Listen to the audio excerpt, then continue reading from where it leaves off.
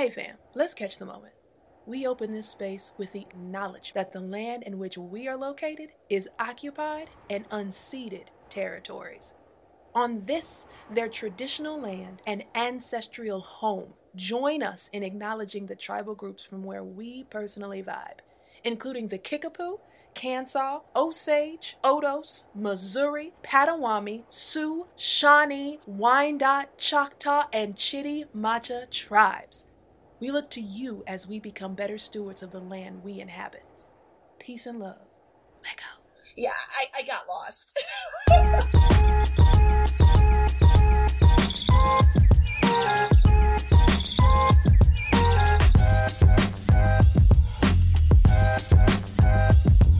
What's up, and welcome to the We Out Here podcast, a place to hear the stories of Black, Brown, and Indigenous folks in science and nature. My name is Alexi G, coming to you from the lands of the Kumeyaay and the Black lands down here in sunny San Diego in Southern California. And with me, as always... It's Allison. Yeah, there she is. Hey, that was fun. I like that. That felt very like Sunday morning on the radio. Oh, Sunday morning, rain is fall. Is that how it go? Oh, we don't like him. Oh, no. Bye, Adam. Oh, man, you got to keep up, Allison. Got to keep up. Gotta keep up. Yes, I am hailing once more and forevermore on my 3-year sentence from the Narragansett lands on the settler map known as Providence, Rhode Island. Yes. Who lives there?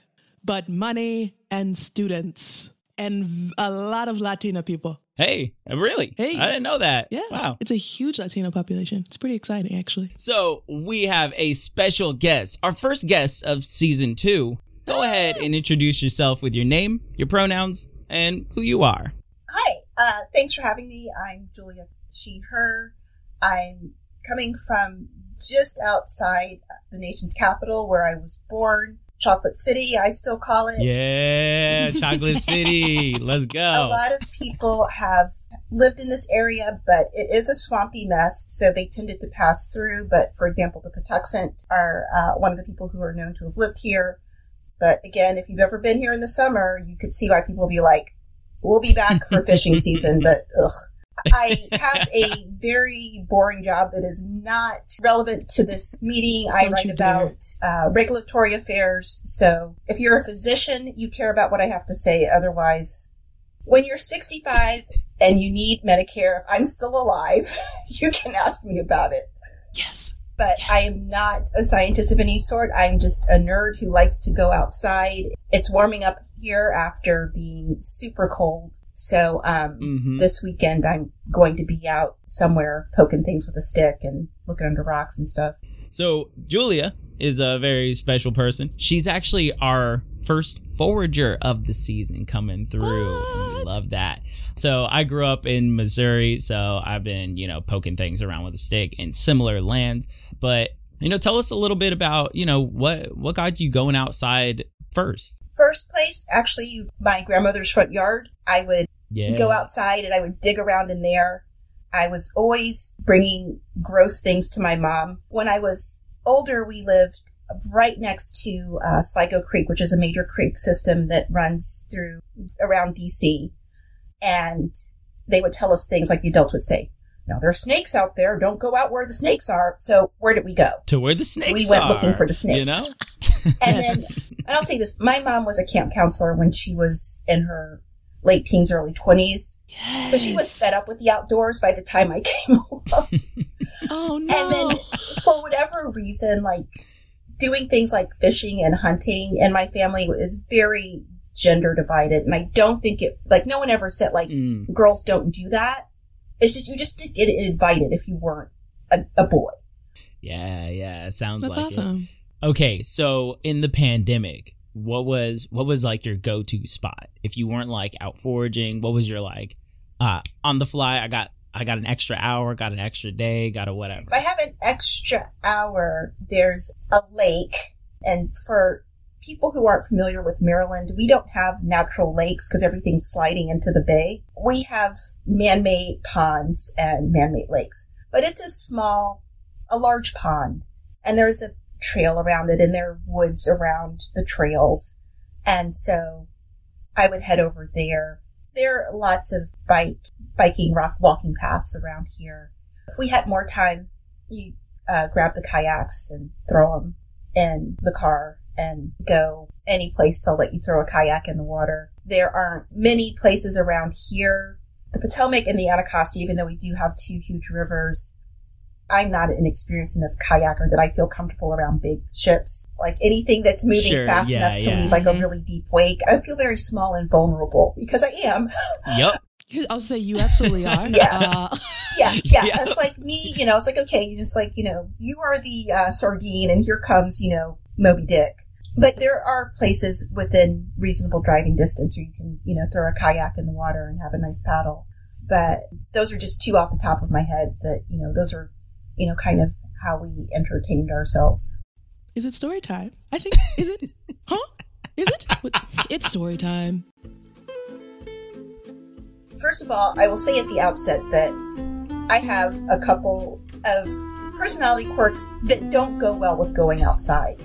Okay. I don't have much of a sense of direction. I'm horrible about wandering off.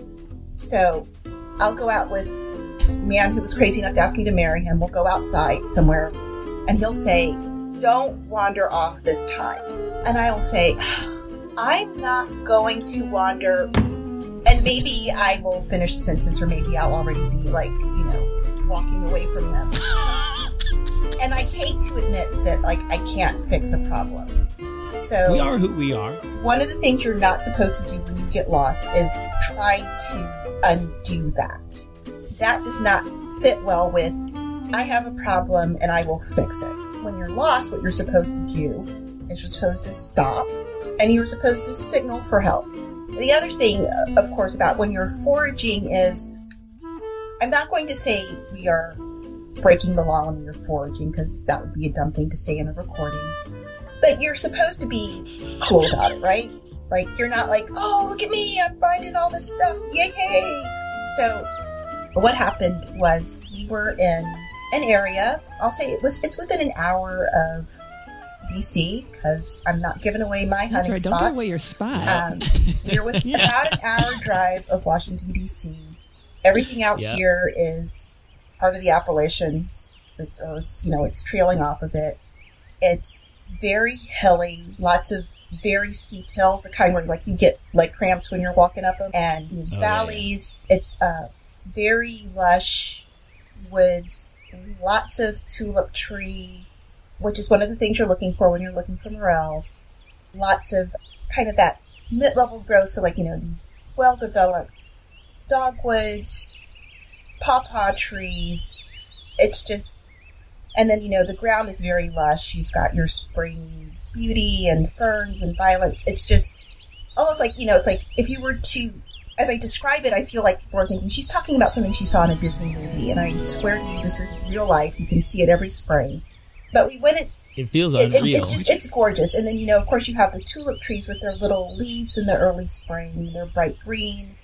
Mm-hmm. If you're lucky, it's a clear blue day, so you have this beautiful contrast, fluffy clouds. Again, it sounds like, all you need is a lost woman who's being hunted by her evil stepmother's henchmen and some dwarves. And you've got yourself a Disney movie. But my boyfriend at the time, again, the crazy man, had identified this area as a place we could check out. And we'd been there a couple of times, and we had found, 10 or a dozen, which at the time, because I didn't think they grew out here, he thought they might. At the time, to me, that was a lot. Because when you go foraging for morels, you are trying to get a mess. And a mess is enough mushrooms so that everyone who is eating them feels like they got some. So it's not a set number. Wait, so a mess is a volume amount? Like a bunch of leaves. Right. But okay. It's just however many, so if you have 2 people, 10 would be a mess because you each get 5 mushrooms. So you'd be it wouldn't feel put out. If you had 20 people, you'd have to expand the number so that each person got however many that they felt was enough. You're not going to gorge yourself on morels. You're going to be okay, I got a few morels. So it's not a determinate number, but that's... How big are they, Julia? Yeah, I would say like an adult index finger, like that's when you want to start picking them. They can get up to like a foot long. Okay. But wait, really? yeah, they get pretty huge. Oh my God. Okay, so for the audience Sure. listening who've never heard of a morel before, they're essentially a little mushroom. They're like the fruiting body of a mushroom that has this like almost honeycomb pattern at the top, but they, if I'm remembering right, they don't really get very broad. They stay like pretty narrow. They're like little cones. Yeah. And they're like brown and gold, Yellow, if I'm right. gray, dark gray, light gray. Yeah. They're even like black ones come up early. There's a half-free kind that is more like it's just the head. But they are very distinctive looking. And one of the things I'll just put in just to be responsible, of course, is anything you eat that you find outside that you're going to eat, make sure you know exactly what it is you're putting in your mouth. Yes. Because your best case scenario, sometimes if you get poisoning, is you just spend a weekend pooping and puking. That's your best case scenario. So, worst case scenario is you melt slowly from the inside over a period of days. Terrifying. Yes. Horrifying. And there is, I will say, there's a look-alike for a morel, but you have to kind of want to imagine it. But they're very distinctive looking, and we joke that they're camouflaged. We joke that they somehow know that these bipeds, these hominids, will be out hunting for them every spring because they blend in very well with whatever, undergrowth they're growing in. But I would say, when they get to be about the length of your fingers, when you can start picking them. If they're smaller, we just leave them. And if they get really huge, they become kind of woody. So we'll take a picture of one of those and just like show it because they're not great to eat. But we went to this new spot that we had, and we used to stay in it was like an acre of space, and it was between two hills, very steep, next to this fast-moving creek and near a heavily used path. So your chances of getting lost were zero unless you like shut your eyes and put your hands over your head and just blundered into the creek or something. I found some notes about this. Really? Yeah, I'm that much of a nerd. This was in 2002, so 20 years ago. We would go to the spot every weekend because that's all the time we had off. We would pick them for a couple hours. And in 2002, we found the first outing, we found about 50. And that was an amazing amount. And again, to me, I wasn't sure, how well they grew out here. If they, it's I knew they grew out here because we found them. But I didn't think they would grow like they did out, here in the Midwest, where it's people will be lugging garbage bags full of them out of the woods. So we found 50 in this one spot, and we must have looked across the creek and seen them growing over there where we'd never seen them before. Because when you get these really good years, we've discovered, they'll grow anywhere. They become less particular. They grow out of the dirt, so they're not growing on wood, but they just start showing up everywhere. So we went across the creek, and I was like, well, I'm going to climb this hill. And it was very steep, very high. And at the back of my mind, I was thinking even then, I need to, because I know I have no sense of direction. It was also, this was a day, and I remember this because we'll find out why. It was cloudy. There was complete cloud cover. The sun was a theoretical point that you knew was there because it wasn't dark out. But there was no okay, well, the sun's over here. So if I knew what the heck I was doing, I could say that's west. But I can't, so I don't know how much difference it made. But I was I'm going to go straight up this hill, and I'm going to keep moving in a straight line. So all I have to do is backtrack, and I'll get back to this starting point. But as I'm sure you know, if you're walking up a hill that doesn't have a path, and you're avoiding boulders and stepping over logs and down trees and trying to avoid this huge spider web you don't want to walk through. I was off course before I was halfway up the hill. Oh, yeah. No. And then, to make, improve everything, when I looked back at one point, I kind of gone over a little bump, and I couldn't see the creek. But I thought, well, I haven't turned too far to the left or right. I had. But I must still have the creek behind me. And so I get to the top of this hill finally, and I remember, and it's still there, there's this empress tree, which is I just discovered it's an invasive. I felt kind of sad about this. It has these beautiful trumpet-shaped purple flowers, and they have this scent that's almost like artificial grape. It's almost like grape bubblegum scent that they have. But that was there, and there was the remains of, like, you know, the wooden post for a fence, because the other interesting thing about a lot of the green space around here is at one point it was farmland. It was completely occupied, and okay. I forget why people left this area, but they turned it into a park. So there was, you know, this row of fence posts. Oh, so you can see like the remnants of where the old farms were. Yeah. So they must have had, you know, some sort of cattle or something they were grazing up there. And you'll find, like, you know, stone walls and remnants of stuff. It's one of the I don't know, it feels like a commentary on something that, you know, back in the day, people did not have municipal dumps, and people who came to pick your garbage up, people had garbage dumps that were, like, far enough away from their home that they weren't offended by whatever they were throwing away. So you can find, you know, bottles and cups and stuff just kind of in the middle of the woods, and that's how you know, like, okay, there was a house around here, even if you can't see anything else. Anyway, I get to the top of the hill, and I can see the undergrowth is ideal. You know, again, you're looking for, like, spring beauty, cleavers, chickweed, or these are all things that I used to see morels growing in. And then there was also lots of wild grapevine hanging from the trees. They like that. They like debris, I think. So, you know, tulip trees have those little cones and the little keys that come out. Wild grapevines, you know, they've got all the, like, shaggy bark on them. They seem to like that sort of thing.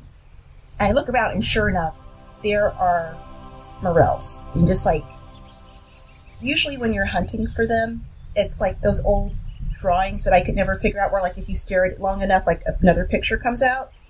Yeah, I was so bad at those as a kid. I could never get them to work, and I I wasn't wearing glasses at the time it turned out I need them. That may have been part of the reason why. But that's what looking for morels is usually like, is you can literally stare at a spot for a couple of minutes, nothing there, you look away, you look back, holy cow. My eyes were just... Oh, and they're just kind of like tucked up under. I can't explain. And, like, kind of peeking the out. light hits it the right way, or the angle of your glance hits it the right way. But I mean, everyone, and not just myself, my husband, you know, his family, like, everyone has stepped over one and had someone come up behind them and say, "Oh, look, there's one." Yep. So yeah, but that wasn't happening this time. It's just like I just had to look around, and there they were. So I started doing what we were there to do, which is I started picking morels. And I still thought I was lined up properly with where I needed to go back to. I was moving to the right. And the other thing, of course, about these valley systems is you can easily walk from one to the other and not realize you left it. And then you start getting into, like, okay, I'm in a valley that's kind of tucked into a hill that runs into another valley system. And there's a ridge up here that kind of looks like the one I was just on. But it's not. And I think even if I'd been paying attention, like, I'm just walking, maybe I would have spent less time out in the woods. But I was looking down at my feet. I was looking for morels, and I was finding them. And I was slowly being drawn deeper and deeper into these woods. Yep. So it wasn't even like, you know, gosh, you know, I've just been walking for a while. I need to, like, start thinking about when to go back. It's like, I'm going to get more morels than Bill this time. Haha, you know. And so it started to get drizzlier, and the wind started to blow, and, you know, all the moisture that was accumulated on the leaves was starting to fall down. Yeah. Yuck. And if I didn't say it already, I'm going to say what I was wearing. Decent shoes, decent socks, because I knew that. Like, I'm a nerd. I had read about being outside. And, of course, if you read something, that's the same as doing it, right? But I also had on jeans, and I had on this flannel jacket shirt with a quilted lining. In other words, very absorbent material that, you know, now in the day of, like, you know, performance wear and breathable and, you know, water shedding, it sounds really stupid, but that's what I could afford then. And I didn't give it any thought. It's like, this is stuff that, like, I don't mind if it gets dirty. That was my, what do we wear outside? Yeah. So I was starting to get a little damp. But I was still finding morels, and I was still just kind of trucking along. And I finally got to a spot that, like, we go past it every year. A really big tulip tree had gone down probably within, that season or, the season before. And it was next to another one that was a bit older that had gone down. And there was just this big mass of morels in between them. And I remember I finished picking all the ones I could find, and I looked up and I looked to my right. I could see trees, of course, and I could see them going down into this valley. And it was very misty. And so I'm not agoraphobic or claustrophobic, but it was just this bizarre combination of, okay, I know I'm in a huge open space, but I could not see that far. And I also realized that the only thing I'd heard for a couple of hours were the resident birds. So, like I heard blue jays, I'd been, some Carolina wrens. No outings complete if you don't hear crows, like, encountering, like, an owl or a hawk and, like, having this huge, like, swear fest. And then, squirrels. And then, I'd spook some deer. But that's all I had seen of other living things for a while. And that's what's like, it's time to head back. But, of course, where was back? I guess now it's time. It was starting to get it. Like, if I had been inside, I would have been saying, like, it's time to turn on some lights so I don't trip over a cat and break my leg. Okay, so it's like sunset. It was just getting dark because it was so cloudy. So it was probably, it was 4 o'clock. So it was, the sun was going down, but it was also just, there was so much cloud cover and this mist. Exactly. That my field of vision was just getting shorter and shorter. And I really did not like that because again, completely unfamiliar area. Like you said, if something scary appears on the horizon, where do you run? Like, I didn't know, like, which way was safety versus which way was like, oh, there's a cliff, And so I thought, I think I have enough morels now. And, look at the time. I bet the person who told me not to wander off is getting pretty steamed right about now. But that bumped into, I will fix it myself. I will not ask for help. I will certainly not alert, like, a park ranger to my presence back in here where, did you see the sign saying, please stay on the path? Oh, is this in the path? I thought the creek was a path. Oh, no, am I not on the path? Gosh. Sorry, officer. I'm so silly. No, you can't see what's in this big bulging bag of mushrooms. Get away, get away. I tried to fix it myself, and I thought, well, I knew I had drifted a little bit. I thought I had drifted a little bit. What I really done was kind of walk in an arc, probably about 3 miles, going up and down and, out of my way to get some morels and come back.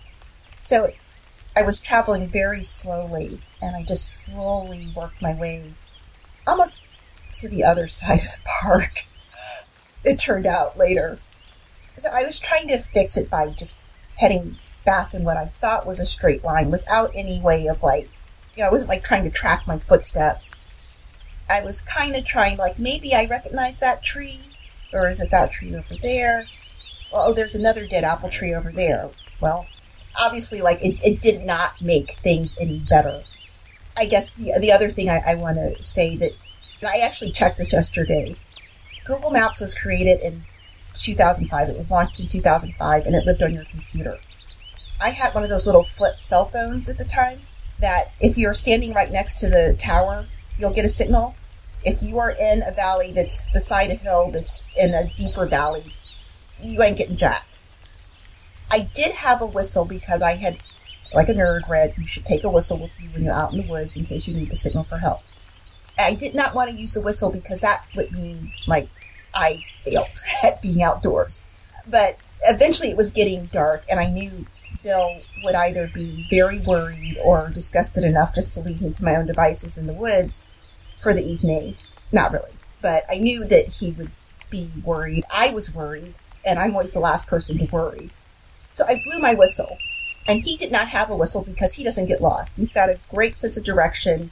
He was traveling in a straight line, like I had intended to do. So he replied by cawing like a crow. Caw, caw, caw. Does his sound like a real crow, or does it sound like a person doing a like crow? A crow to make the crows angry.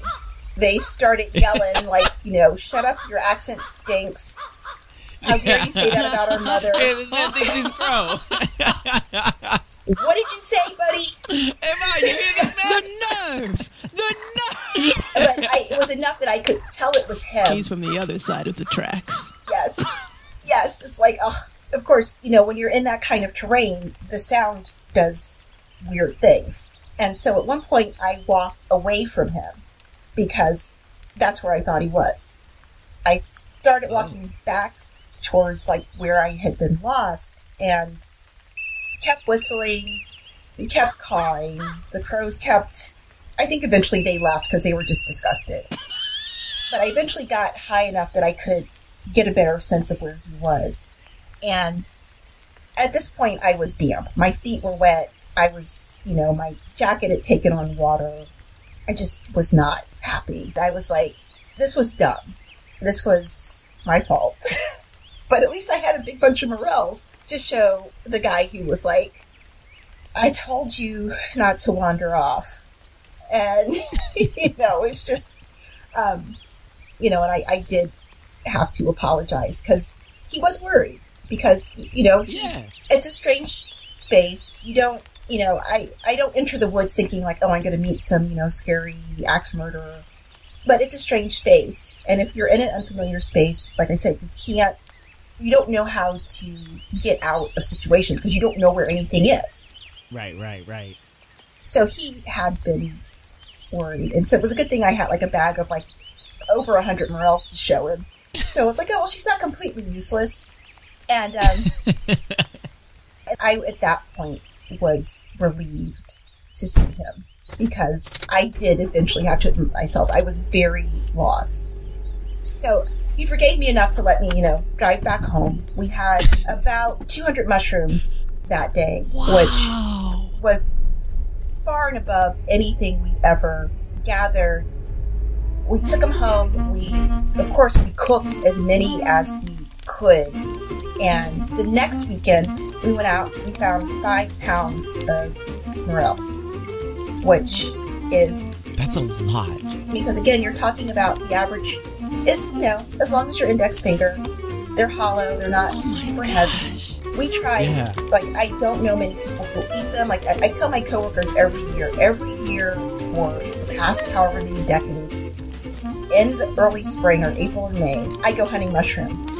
And I tell my coworkers this every year, and every year they look at me like I am an insane person.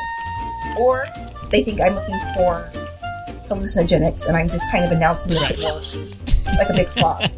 But no one, we tried finding a restaurant that would take some of them, but of course they're like, why are we trusting complete strangers not to kill all our customers? Go away. Right. We wound up sending most of them back to his family because in Indiana, it's almost a competitive sport. Yeah. You see people parked on the side of the road, and they're all in the woods. Yeah. And one of our nephews said to us this when we were there for Christmas, he's like, you're either first or you're lucky, or you don't get it. So we sent them to his family, and they were thrilled because everyone got enough. And he's got a good-sized family. Everyone got enough. And his 2 sister-in-laws who live out there were like, we're coming to visit you next year.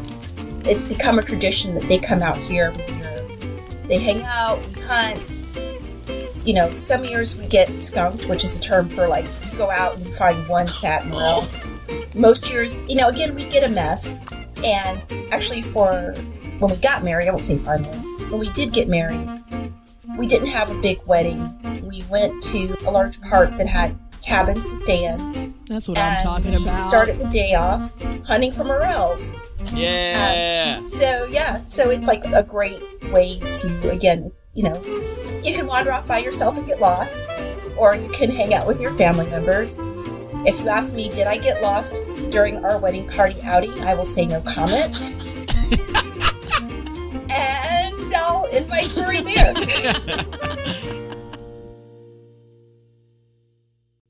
That is fabulous. Man. Okay. So, yes. Allison. Yes. Allison, if someone walked up to you right now and offered you a morel mushroom, would you I eat think it? I would be intrigued, especially it would need to be seasoned more than just the flour. Like garlic. Ooh, yeah, Are there yeah. some onions? Are there some vegetables? Maybe I need it knee deep in the meal, but still the star of the meal, if that makes sense. Yeah. Yeah. Ooh, I could see some garlic, like that butter that you're sauteing it, a little bit, like saute a little bit of garlic in there first. No, Julia, she's Julie's like, absolutely saying not. She's saying don't mess with it. We found it already. The I would say mushroom. leave some, just like a little salt and a little flour. Try those, and then if you have enough to experiment with, do that. Yeah. But again, that flavor, you're not going to get it anywhere else. Yeah. She said, don't experiment on Thanksgiving. If we have a good year this year in 2023, I will try it. But again, by the time you're done hunting, you're just so glad to have any. Uh-huh. It's like, you might be a little tired. So you might be feeling a little bit like, let's just stick with what we know. That makes sense. Right. So Julia, are there any other like things that you've gone like foraging for or looking for or like, scoping out for in the woods? We, for the first time earlier this year, we foraged for pawpaws, which Pawpaws. Okay. They're almost a weed down here. If you look into the woods, like if you're walking along a path and there's a creek anywhere in the vicinity or any body of water, look into the woods, you'll see these big kind of like pear-shaped leaves. That's your clump of pawpaws. They range in taste from like a honeydew melon crossed with a banana or a mango. And then sometimes they're like a little bitter. Yeah. But again, they're another thing where like, you might see them at a market, but they do not travel well. They do not store. It's not like a banana where you can stick it in a paper bag and it'll ripen. They'll just get gross. Yeah. There's one of those things where you have to like just go for it and get it yourself. Mm-hmm. But they are much easier to find than a morel. Yeah, they're kind of ephemeral like that, where like it's like you're kind of being blessed by the land, but you can't take it with you in a way.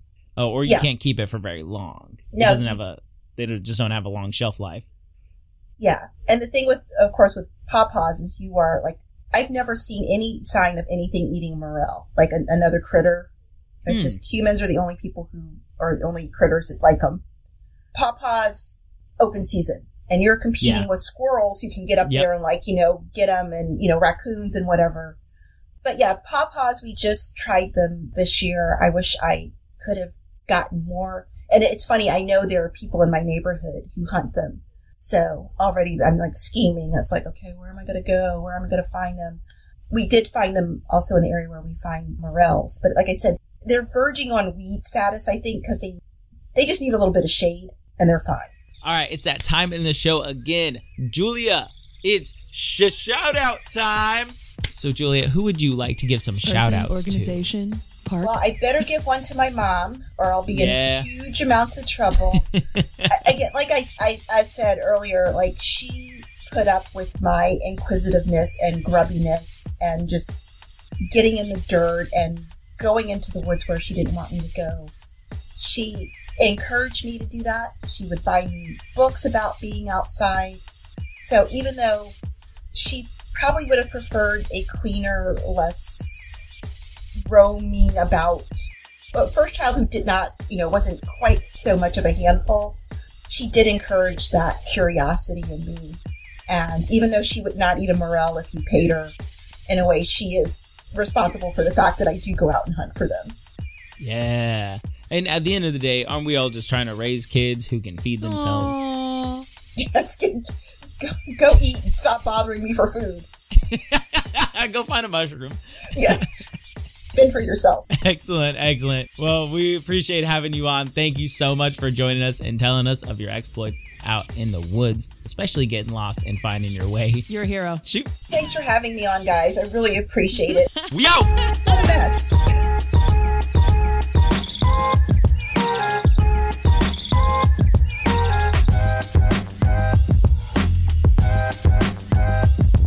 We Out Here podcast is Allison Jones and Alexi Grusis. Show theme by Spencer Stead, show graphics by Khalif Gillette, and lead editing by Patrick Emeribe. If you like this episode, please take a moment and hook us up with a 5-star rating. And if you love it, drop a review wherever you listen to your podcast. Now, if you're rolling in that paper and you want to support the podcast, join our Patreon at patreon.com/weoutherepod. This is how we generate funding for our current and future seasons. Our Patreon is also how we pay our editors, guests, and hopefully one day our producer. Now, you'll get bonus content, access, and a chance to ask our guests questions. Also, starting this month, we have new exclusive merch for $5 and up. So get a part of that. Get that black tote. It's fire. Now, you can follow us on Twitter at WeOutHerePod and on Instagram at the WeOutHerePod. If you're a Black, Brown, or Indigenous person in science or nature, and you have a funny or notable experience out in the world, please hit us up on social media or on our email at weoutherepod@gmail.com. Now, on a more somber note, from DAPL to the ongoing attempts to raise a thrice stolen forest in Atlanta, Georgia, some of the greatest dangers Black, Brown, and Indigenous folks face in the outdoors are at the hands of those employed by the state through our taxes.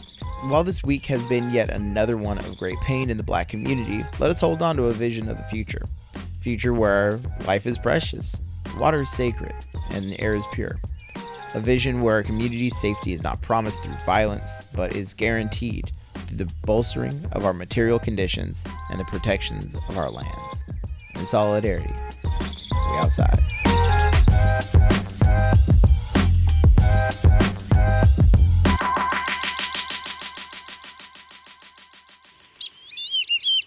Suburb Crow.